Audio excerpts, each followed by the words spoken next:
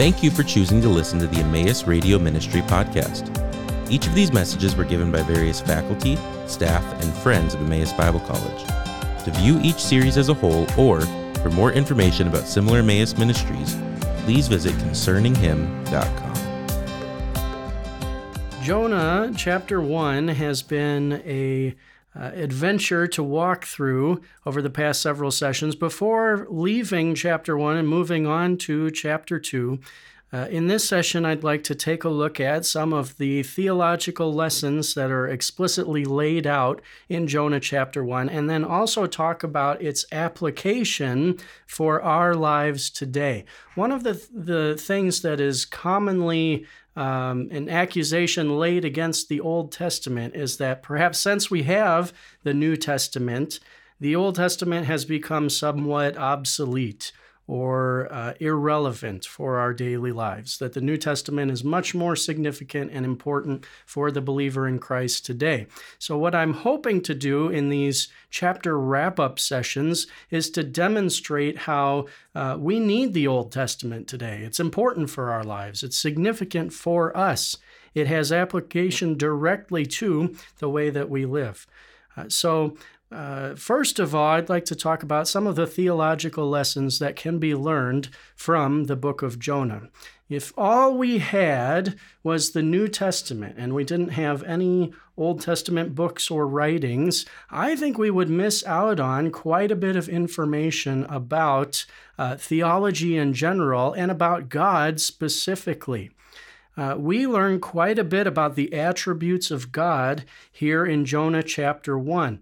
Now, all of these things are on display at other places in the Old Testament as well, but very explicitly here, drawn to our attention and brought to our mind. So the first area that we're going to discuss are the attributes of God that are brought out in this chapter. First, we've talked about over and over again the sovereignty of God, that God is absolutely in control of all things. We see that very clearly in this chapter in a lot of ways. God is in control of nature. He hurls the storm after Jonah when Jonah runs from him. He causes the storm to become increasingly stronger and more ferocious as the men attempt to get out of their condition. He also, after Jonah is thrown into the sea, sovereignly appoints a fish to go and rescue Jonah by swallowing him. Maybe not necessarily the kind of rescue that Jonah would have initially wanted, but a rescue nonetheless. Ultimately, in this chapter, God is sovereignly directing the prophet away from his rebellion and back in the direction that he wants him to go. So we see God's sovereignty in all of these things on display throughout this chapter. At the same time, we see the mercy and love of God in his dealings with not only the prophet, but with the sailors in this chapter as well. Jonah runs away from God, rebels against him, and disobeys his command. God had every right and would have been extremely just to say, "I've had it with you." He could have struck him with a lightning bolt at that instant. He could have allowed him to die in the storm that he cast on the sea. God is absolutely sovereign and just and would have had every reason to do that. But he demonstrates his mercy and compassion in that Jonah, even in his rebellion, God does not instantly disintegrate him in his wrath. He allows Jonah to run and kindly pursues him so that eventually Jonah will change his mind and will go in chapter 3 to the city of Nineveh. The sailors as well see the mercy and love of God here in that he does not wipe them out in this storm that is sent after Jonah. So he shows his compassion to them. If it weren't for Jonah's rebellion, they perhaps would have never understood these things about God, his power, his might. And so we see mercy and love on display in this way. Interestingly, Jonah here in chapter 1 is doing the very thing that Nineveh is doing on a large scale, disobeying God, running from God, doing their own thing. God called Jonah to go to Nineveh and preach judgment against them because of this. Jonah acted in the same way that the Ninevites were acting by disobeying God and incurs God's wrath and judgment. However, God demonstrates his mercy and love by not enacting that judgment instantaneously. We also see the omnipotence, the power of God on display in this chapter. God is over nature, over his creation. He is powerful over the storm. He is powerful over the sea. Each of these things would have had different Canaanite deities, perhaps Phoenician deities, other Mesopotamian deities that were over these different parts and aspects of creation. God demonstrates his all-powerful attribute here in possessing authority over each of these areas. He hurls the storm. He commands the wind and the waves. And ultimately, even a giant fish is at his command, showing his great power. The all-encompassing presence of God is on display as well.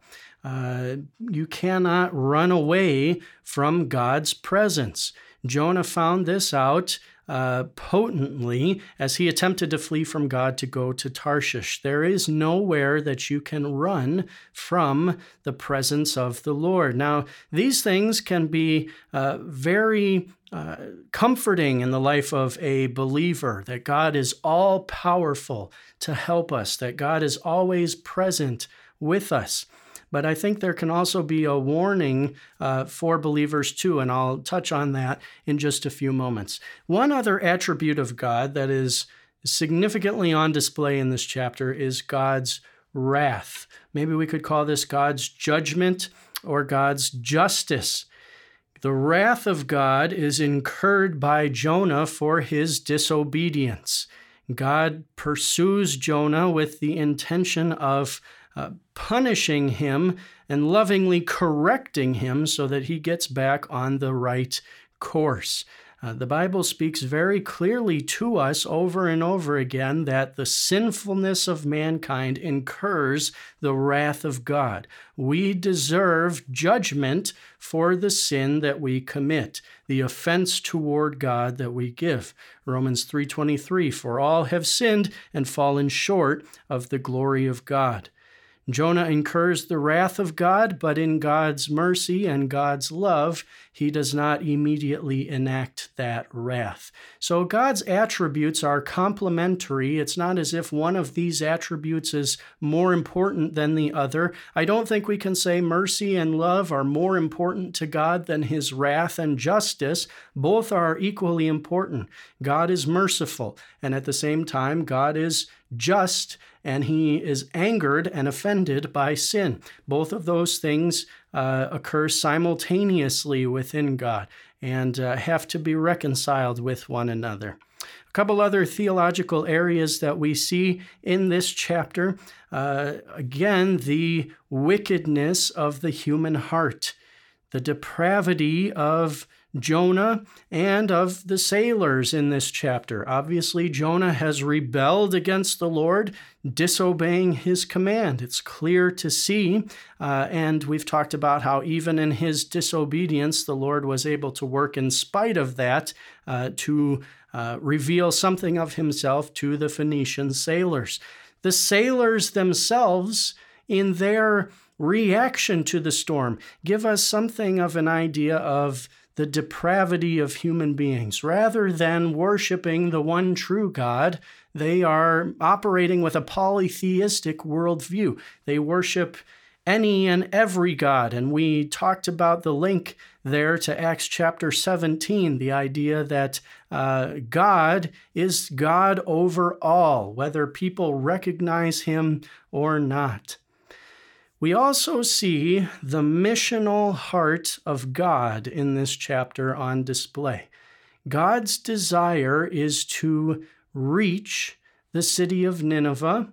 God's desire is to use Jonah and the ultimate desire is for him to be obedient and willing to be used by God. I think we can also have to conclude from this chapter that God ultimately desired to reach these Phoenician sailors. They are not just an incidental part of this story, but take a prominent position in the mind of God.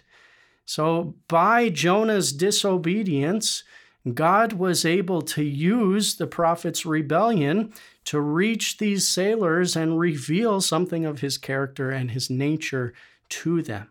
Now, what are the applications for our lives? We've already touched a little bit on some of these, but I just want to bring out 4 applications to make explicit to us today. The first application is that God's desire is for his people to be faithfully obedient to him. When God gives us a command through his word today, his desire is for us to obey. His desire is for us to trust his word, and in trusting his word, to live that out in obedience. So Jonah provides us with a negative example in this chapter. He is showing us what we should not do. We should not disobey the Lord. We should not run from the Lord. There isn't anywhere we can run away from the presence of God. The second application for our lives is that God's plan is not thwarted by our, quite frankly, stupid decisions at times. Jonah made a very foolish decision in attempting to run from the Lord. And so God did not enact Plan B or some other way in light of that. This was God's plan all along. He is sovereign. He knew how Jonah would react. He knew what Jonah would do and was able to work through it in spite of that. God is not the initiator or cause of evil, but neither is he left stumped by evil. He knows exactly what to do to work through these evil and wicked situations to, in spite of those things, accomplish his plan.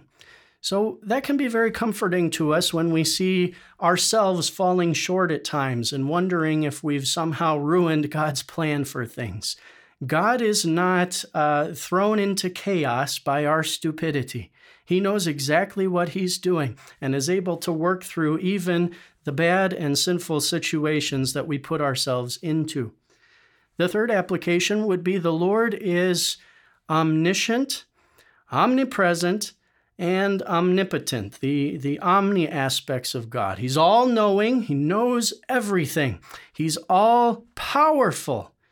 He has all authority and all power and is capable of anything.